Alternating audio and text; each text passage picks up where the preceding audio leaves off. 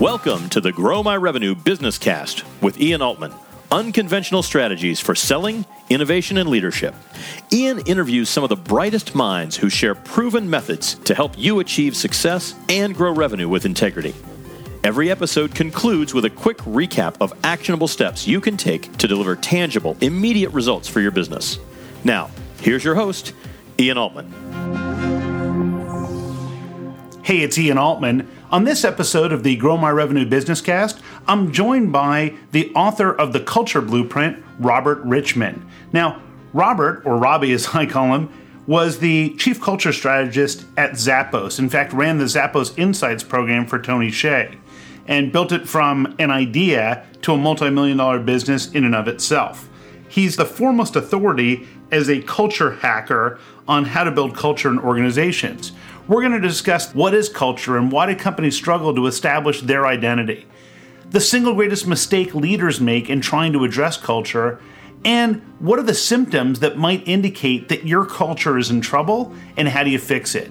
So without further ado, put on your seatbelts and enjoy my interview with Robert Richmond. So, Robert, what did I leave out? What else should people know about you? I think that I have massively failed. Before I went into Zappos, I started a fashion company and got so far down in the hole. I mean, I was like $70,000 under, and I call that my MBA because I think I learned so much more from all the things not to do than I could have learned from just reading business books. So that's great. So anybody wondering right now, so Robbie's going to show you how to not fail at this stuff. And I will apologize right up front because I know Robert originally met him as Robbie. And so for my life, it's the hardest thing for me. So I'll mess it up a few times. The beauty is whether you search for Robert Richmond or Robbie Richmond, it all takes you to the same place. Yeah. So now, obviously, we're going to talk about culture. You're well regarded as an expert in this space. People often think of culture as something intangible. How do you define culture for organizations so they can understand it? Yeah, the first thing I realized, especially through my Zappos experience, was that the act of actually defining culture is very valuable. I'll start off with audiences and say, what is culture? And they'll say, it's the way we do things around here. It's what people aren't really talking about. It's the beliefs. It's the values. It's the language. It's the stories. I've heard 30, 40, 50 different answers, and they're all great. They're all right. And that's where the conversation really starts because culture does exist in language. And one of the best things you can do to start off shifting culture is to talk about what it is. And what I found, though, is there's something underneath it, which makes all of us culture experts. I really believe everybody is a culture expert because you can walk into a party, into an office, into a meeting, and within a few minutes, you just know. You just know, is this a fun group? Is this an innovative group? Is it creative? Is there tension in the room? Do they like each other? Do they not like each other? And you might not have all the words for it, but you get a feeling. And you get a feeling as to whether you want to work with these people. If you don't, if you want to get out of there. What amazed me about being at Zappos was this one time a guy came in from New York and he was really smiling and helping out a lot of people and doing things. And he said, I don't know what's happening here. I'm a really mean person in New York, but being here, I just want to be really nice. And that's the power of a strong culture is it feels really good and people tend to fall in alignment with that feeling. Okay, so now I am concerned. This whole notion of, I don't know what to call it, but I know it if I saw it. Sounds like, who is it, that congressman or senator who said something about pornography? So we're not suggesting that culture is like pornography, right? Unless we are. Unless that is your culture, and then go with it. That's awesome. So why does culture matter for a company to thrive? Because obviously, every time we see a company that's wildly successful, people almost always point to, well, it's their culture. What is it about culture that makes those organizations thrive? I think it's funny. I was just watching the preview of the new Steve Jobs movie that's coming out, and there's a scene in there where Steve Wozniak says to Steve Jobs, he's like, you don't code, you don't program things, you're not a designer. Why are you the genius? What do you do here? And he said, well, all these people play instruments And he said, I play the orchestra. And he said that when people asked him what's his greatest invention, they were expecting the iPhone or the iPod. And he said, no, my greatest invention was Apple itself, the company itself, creating a culture that actually developed all these things. Because Woz was right to a certain degree, is that he really required on all the genius around him, and he inspired them to do their best work and to do things that they thought was impossible. And it was through his language, through seeing talent, through coordinating them, through people.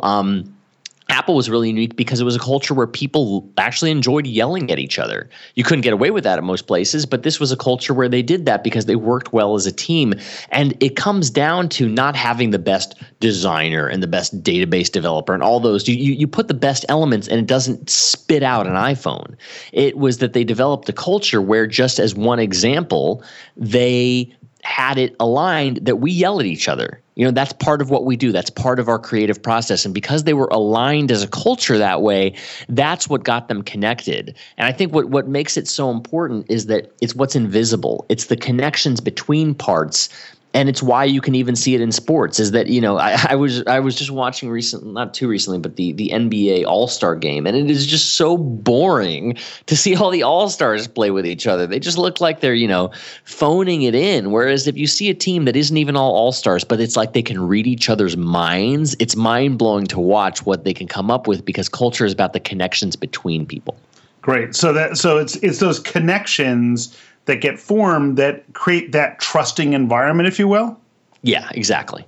So it makes it so that people know it's okay to do what I'm about to do. I know that these other people have my back. We're all moving in the same direction.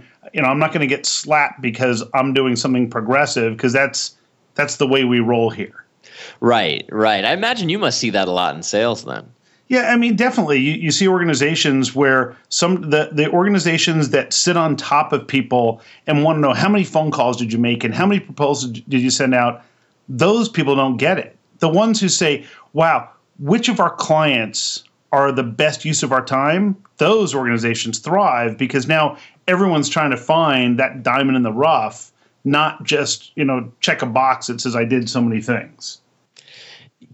Yeah, and I'd be curious, like a question I get around sales culture that I get a lot. I'd be curious to know what you think about it, because people will ask me from a sales culture, they'll say, we've got individual sales reps that, are rewarded with compensation that's individual to them, but we want them to work as a team. And so then they go through that kind of soul-searching process of, do we just take out compensation and just make everybody a team and we all have to win it together? But then if we do that, we might lose the star players who will go somewhere where they can make more. Like, does that come up in your work, that conflict? It absolutely does. One of the interesting angles for that is, if you make it so that, look, it's not about the individuals at all, it's about the team. For a lot of personality types in sales, that won't work for them. If you say to them, look, here's your individual compensation, and what we're going to do is if as a team, the team outperforms, then you get a kicker on top of that. Now what happens is the individual performer knows that they control their own destiny. They also know that if they help other people, that it works out well for everybody. Yeah. And, it's the whole, the rising tide carries all, rises all ships, or whatever it is. It probably is. It's not that exact thing, but it's close enough. People know where we're going. Right. And so that notion sometimes will work. It takes a strong culture for an organization to say, look, it's not about individuals, it's about the whole team. And I believe it would be challenging if people were used to compensation one way to all of a sudden shift to a totally different model where it wasn't individualized at all. You might be able to start a business that way, but it would be challenging to take one that was already there. Let me ask you this, Robbie. Yeah. I'm sure you see companies with the best of intentions try to affect culture in their organization and fail. What's the biggest mistakes that you see businesses make with respect to trying to work on their culture? Sure. The biggest mistake, and it took me years to see this, and a lot of messing up to see this, and a lot of watching other leaders mess up to see it. It's just a very simple concept, which is that when you tell people what to do, they don't want to do it. And it blew my mind, especially when I saw this when the group wanted a particular change and they said, okay, we're going to do this. But the group wasn't involved in the decision. They weren't involved in the how and the rollout and the timing and all these little decisions that went into it, that they rejected it. And time again, I've seen it where what happens is a leader they usually want a culture change for a particular purpose. Like they'll want either higher performance, or they'll want to be a faster moving organization, or they'll want to be more innovative. And then they get the idea that if I do X, I'll achieve that. If I load in Six Sigma or this program or this new way of doing something, or, even with my book, in the revised edition, the 1.5, I said, look, do not make people read my book. It's a really bad idea. Like, let people opt in, those who want to read it. If you make them do it, it'll get resentment. And so they'll do something like, even if they want more happiness, and they'll say, read Rob's book, and we're going to be a happier company, but they tend to check out. Whereas so telling them to do something, mandating a program, I've never seen it go well. Whereas when they just say, okay, hey, we want to be high performance, or we want to have a great culture. What do you guys think? What should we do? And, maybe one of those things you enter in there is say, hey, I heard about this guy, Robert Richmond, his book, The Culture Blueprint. Why don't we check this out? You can even insert that idea. But there has to be that openness that maybe it's not the right idea. Maybe the team has a better idea. Maybe they know something different. If they're not involved in co-creating that, they're going to check out. Now, in fairness, having read the book, I think it's a pretty darn good idea for people to read it. But what you're saying is, look, don't say, hey, read Culture Blueprint by Robert Richmond. You have to do it right now. Instead, it's, look, I know we want to get there. Here's one resource. And maybe you even take that department or that someone in the organization and say, look, this seems like it might be helpful. Does anyone want to check it out and see if it's worth the organization all climbing on board to read this? And then someone on the team does it instead of it being imposed from above that they have to do. I love that you share the term opt in because it's something that I think we can all relate to when it comes to email marketing or any other messaging. When it gets forced at us, we want to deflect it. Right. Even if we like it. Even if we like it, like if I know, your favorite meal is steak, and I say, Ian, go get steak today. Like, you're like, what? I'll get whatever I want. Why are you telling me to get this? Yeah. Just, it doesn't matter. Even if you like it, even if you assume the person's going to like it and you have great intentions, it still doesn't matter. That's great. Now, I'm sure there's a lot of people thinking to themselves, well, so how do I know whether or not I've got a culture issue going on? So what are the symptoms that a business might notice that would indicate that they might have a culture issue? That's a great question. The one that I've seen that gives me the most flags is when I see a really quiet culture. Like, I've seen it at conferences. I've seen it when I walk into a room with the team. If they are quiet, I'm like, uh-oh, there's big problems here. Yeah. And why do you think that is when they're quiet? A few things can be going on. One is that they're afraid to rock the boat. And if there's fear, that's a troublesome culture. The other is they've got a good thing going on in the sense of the status quo supports them. And any kind of change, like I went in with this one department and they were just really quiet and they didn't want to make any changes, because they kind of had a good life. And, they didn't want anything to disrupt that. But because of that, the best teams want to disrupt themselves because they want to grow, they want to learn, they want to try new projects, whereas the cultures that are really going to be mediocre and stagnant just want to do the same thing day in, day out and don't want to shift that. So I actually think a culture where there's a lot of arguments is actually a very potentially strong culture. I really like going in with teams that can be really contentious and have a lot of frustrations because there's a lot of passion and energy and you just need to convert it and align it. Whereas if a team is quiet and there's no passion and energy, you can't move them. That's great. I remember in my prior business, we were an information technology related company, and the people we hired, we never told someone how to solve something. We just said, here's the challenge the client's facing. Here's the result they're looking for. You figure it out. And so we attracted people who really thrived in that environment. I remember we had an employee once who would come in each day and say, well, what specifically should I do? And the team leader would say, we just need to write something that does this. And she would say, well, how specifically should I write it? and say, well, you can write it however you want. And if you think about it from a culture standpoint, she hated working there because she wanted someone to tell her exactly what to do and she would go do it. And we had a culture that was all about you figure it out. There's no right or wrong way to do it.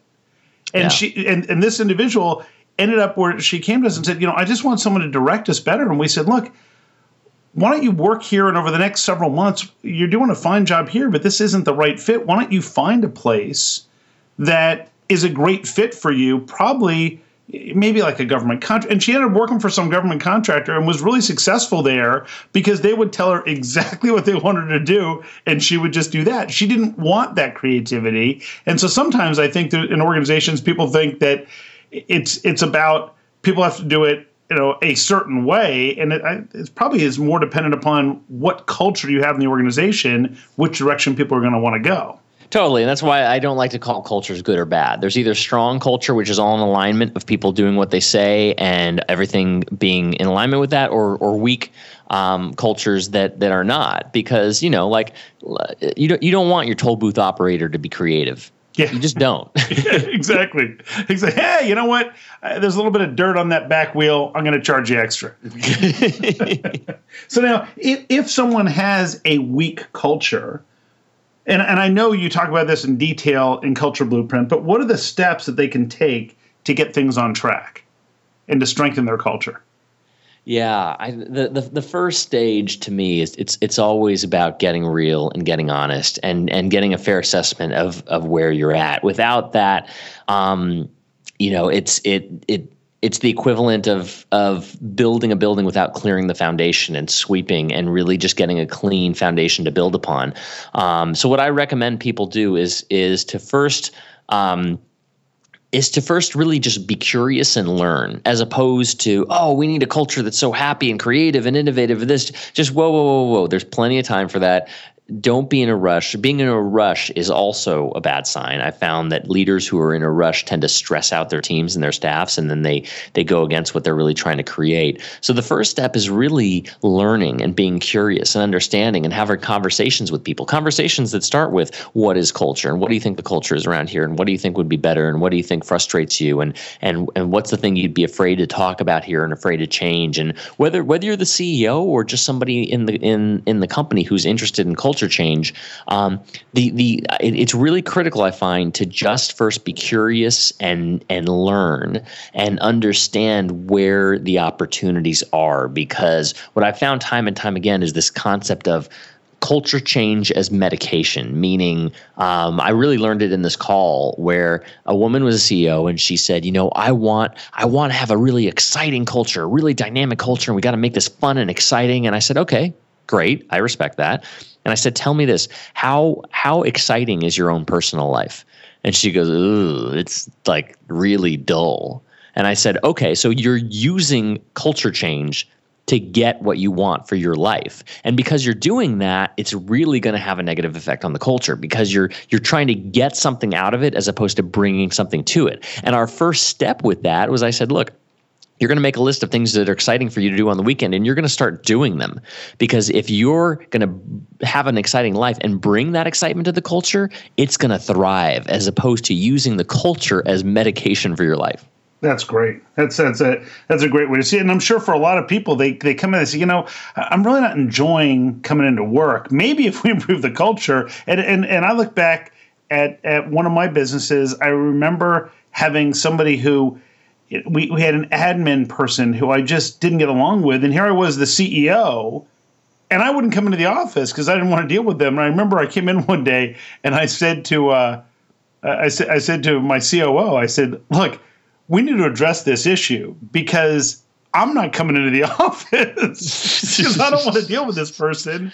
And I don't think that's good for our business. Right. And it was just that sort of thing where everyone had this like really upbeat, fun persona, and we had one individual not so much, and it made it so I didn't want to come into the office. And then all of a sudden I just saw this, and I didn't know what it was. We didn't call it culture then. I just knew, wow, it's not as fun being in the office anymore. And there was that one, piece of one drop of poison in the well that was really disabling everything else. I never thought of that analogy. That's a great analogy because it seems like it's a drop, but that's all it takes to contaminate the water, and then you really don't want to drink the water. Yeah, it's that damp cloth on the fire. It's just, that wet blanket that people throw over that says, okay, yeah, you're not allowed to have fun anymore. Yeah, and it just, that kind of stuff just drives me nuts. So I'm sure you get into organizations where they say, wow, this is all great, and yeah, we really are committed to this thing, but then they give you a list of excuses, and they tell you, here are the reasons why we can't embrace these concepts, Robert. I mean, I know it's all good and well, and I read the book, but gee, we just can't embrace this because of fill in the blanks. What are the top excuses that you hear from executives why they can't do this? Oh, it was amazing. Yeah, it was great. It was amazing to hear that at Zappos because we would hear the full range, being like some companies would say, oh, you're so big, you're Zappos, you can do that. And then Procter & Gamble would come in and say, oh, you're so small, you can do that. Or you have money. So we heard a lot of them at Zappos. And then people will have their own. They'll say, I'm not the CEO, or I just don't have enough power. I don't have enough time. And I had enough of these conversations, and I started to see who makes changes and who don't. And I saw there are only really two conversations around culture. There's a conversation of limitations and why I can't, and then there's a conversation of possibilities and what I can do. And those are the two. And so what I do is I make people aware of that, and I say, look, I'm not making it wrong to have a conversation about limitations. It's actually a good thing it's like throwing up when you're drunk.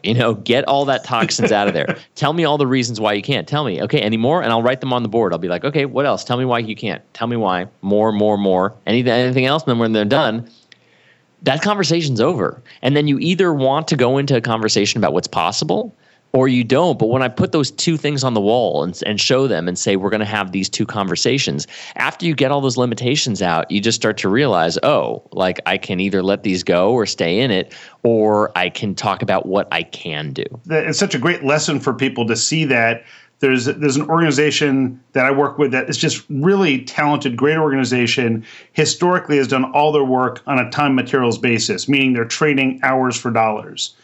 And we're trying to shift them into doing things on a fixed price basis. And of course, this makes them uncomfortable because it introduces a level of uncertainty.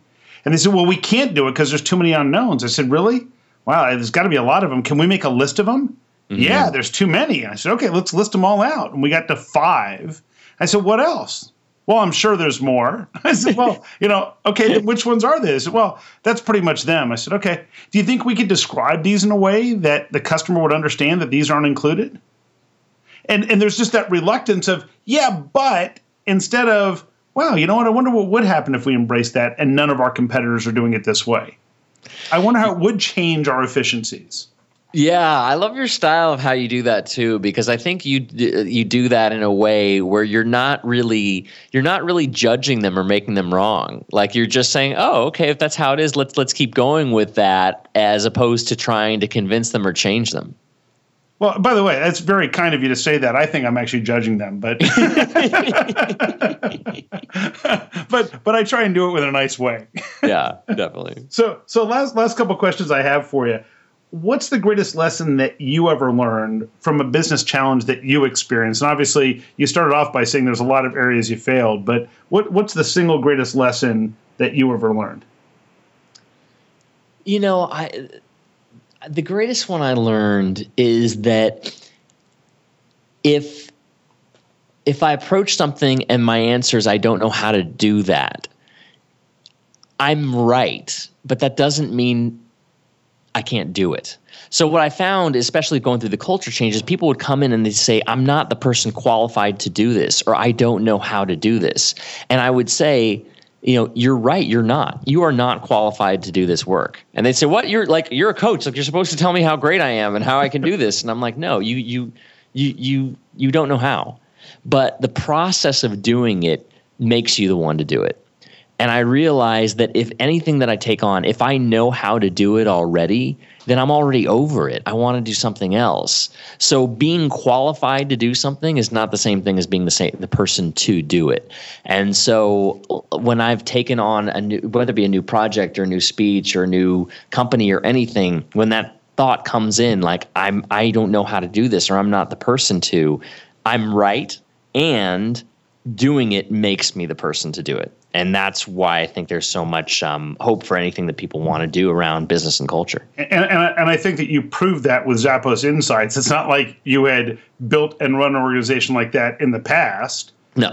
And had any experience related to that other than losing money in an apparel business, which I guess would uniquely qualify you for that. But I mean, clearly you demonstrated great success there by saying, yeah, I don't know how to do this, so I'm going to figure it out. And it probably makes you a little bit more deliberate than you would be otherwise.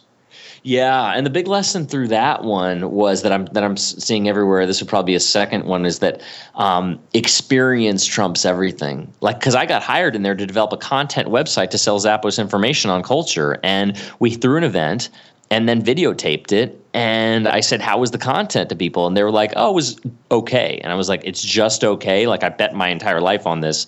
And they said, no, but the experience of being here blew our minds. Like, we didn't think this was possible till we experienced it. And that's when I started to see everything through the lens of experience. It's just, take any kind of product, a Tesla, Apple, everything. It came down to not the feature set, but the experience of going through it. That's great insight. So if you had one piece of advice to share with our listeners, and presumably it's going to have something to do with culture, what would it be? It would be to seek explicit agreement. I know that sounds a little weird. I'll explain it. This idea, and it gets back into the idea of the opt-in, which is that the way I learned this is through an example of restaurants, where you go into a restaurant and you make a reservation or do it by the phone, and they say, thank you, Mr. Thompson, we've got you down for 4 at 7:30. Call us if anything changes. And what that person did was essentially set a demand. Call us if anything changes. And people don't call back. They just don't call back and say, oh, we're not going to take the table. And so the restaurants lose money. But when the restaurants hack that process, because all culture exists in language, and if you can hack the language, you can hack the culture. So they changed it to, thank you, Mr. Thompson. We have you down for 4 at 7:30. Would you please call us if anything changes? And then they pause.